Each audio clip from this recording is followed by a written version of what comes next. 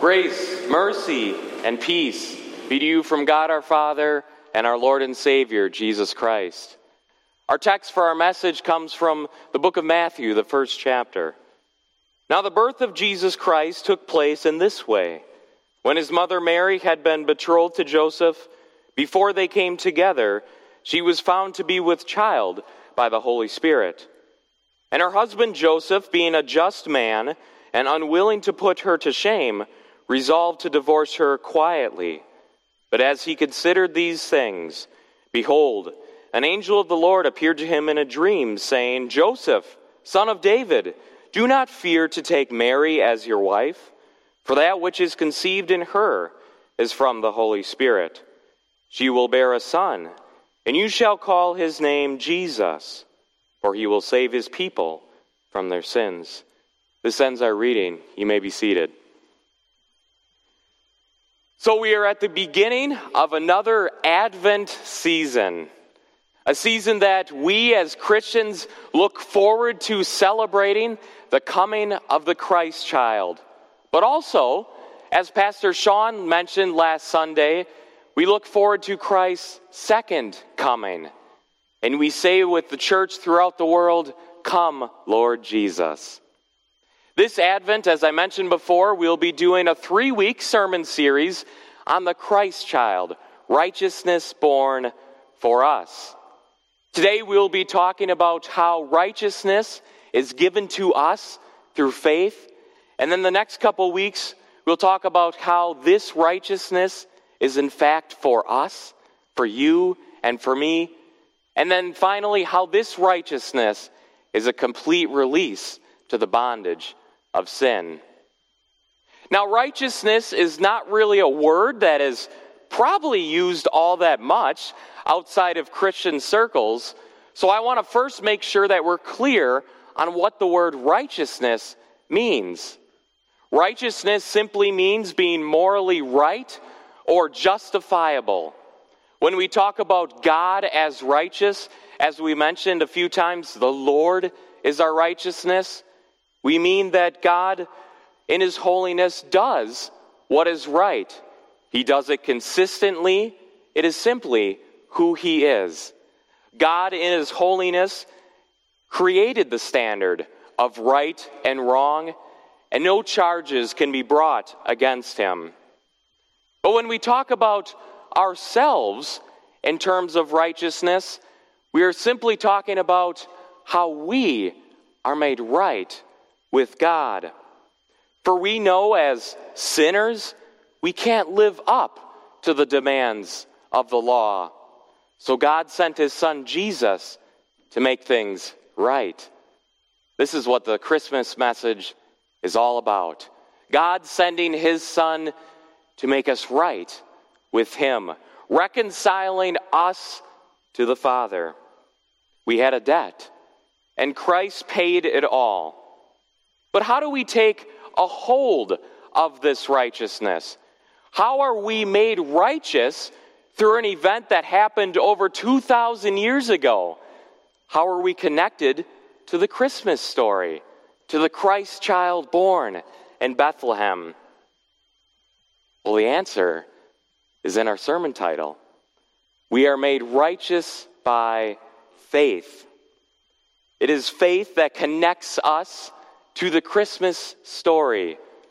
It connects us to the Christ child born and also the Christ who grew and who suffered and died for us. And it is in faith that we wait for him to come again on the last day. And it is faith that allows us to receive the Christ child for who he is, the Son of God. For that's how Jesus was really received into this world. Christ was received by faith. And in Matthew's gospel, he talks about a character that we really don't know too much about, even to this day. A man who never has a word recorded for us in Scripture. I'm talking about Joseph, the one betrothed to Mary. But although Joseph doesn't have any words recorded for us, his actions prove him to be a man of great faith. And now for the next few minutes, I want you to put yourself in Joseph's shoes. Picture what it would be like, as we read, to find out that your fiancée is pregnant and to not know the origins of that child. Now, Matthew doesn't tell us all the details of what Joseph knew about the origins of this child, but we know one thing is certain, is that Joseph knew that this child that Mary was pregnant with was not his child. And Joseph and Mary were engaged to be married. Now, engagements in these days were much more serious, I guess I could say, than we treat them in today's culture. Engagements in Jesus' day were considered legal binding contracts that you were almost seen as married. And if someone were to be found unfaithful throughout that engagement, the law of Moses said that that person would be brought before the house of her father and was to be stoned to death. You can see the dilemma that Joseph was going through. And Matthew describes Joseph as being a just man, a righteous man, a man that would know very well the laws of Moses and the demands of the law. But another way that we could translate the word just or righteous is that Joseph was a kind man, a compassionate man. And I think we see both usages of the word just or righteous in Joseph's response to hearing that his wife is pregnant. For it says that Joseph resolved to divorce Mary quietly. Here we see a fulfillment of the law. Joseph was about to do at least the least that the law demanded. He would end the engagement, stop the marriage, but he would do it quietly to not only avoid shame upon Mary, but possible death that the law would require. But then, this is where the plans of even a righteous man like Joseph falls short of what God was doing in Christ. Matthew tells us that while Joseph was considering these things, an angel appears to him in a dream and says, "Joseph, son of David, do not fear to take Mary as your wife, for that which is conceived in her is from the Holy Spirit." Now just pause for a second. Remember I told you to kind of picture yourself in Joseph's shoes? Just think about the craziness or the incredible nature of this message itself.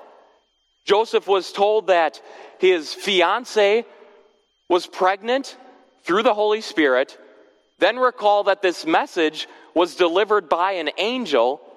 And then remember that this angel appeared to Joseph in a dream. Not even a righteous man like Joseph could possibly have eyes for the working of what God was doing.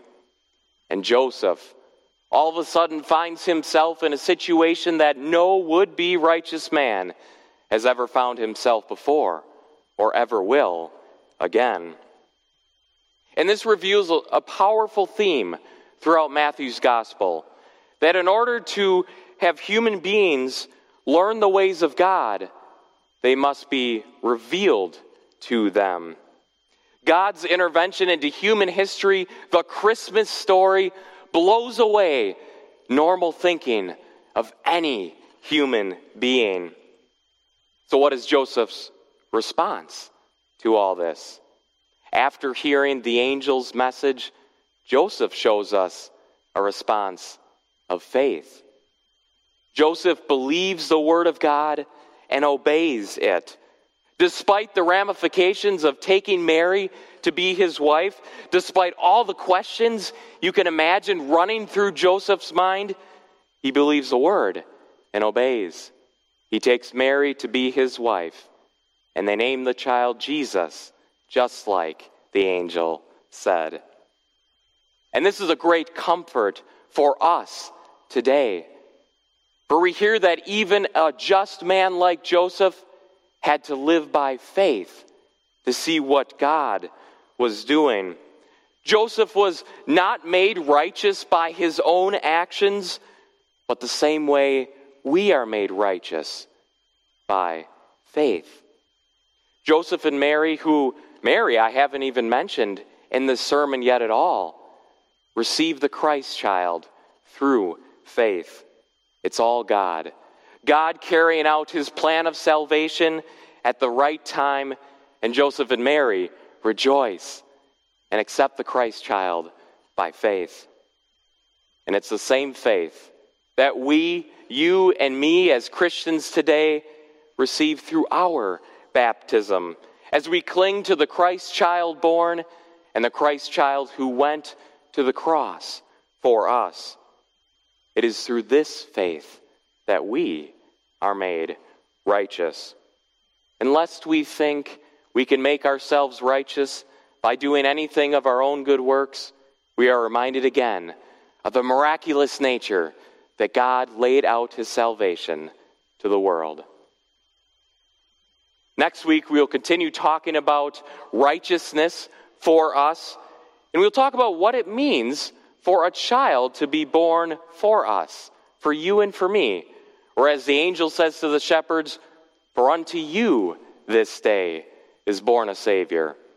It's a very familiar text from Luke's Gospel, and I look forward to sharing it with you next week. Amen. Now may the peace of God, which surpasses all human understanding, guard your hearts and minds in Christ Jesus. Amen.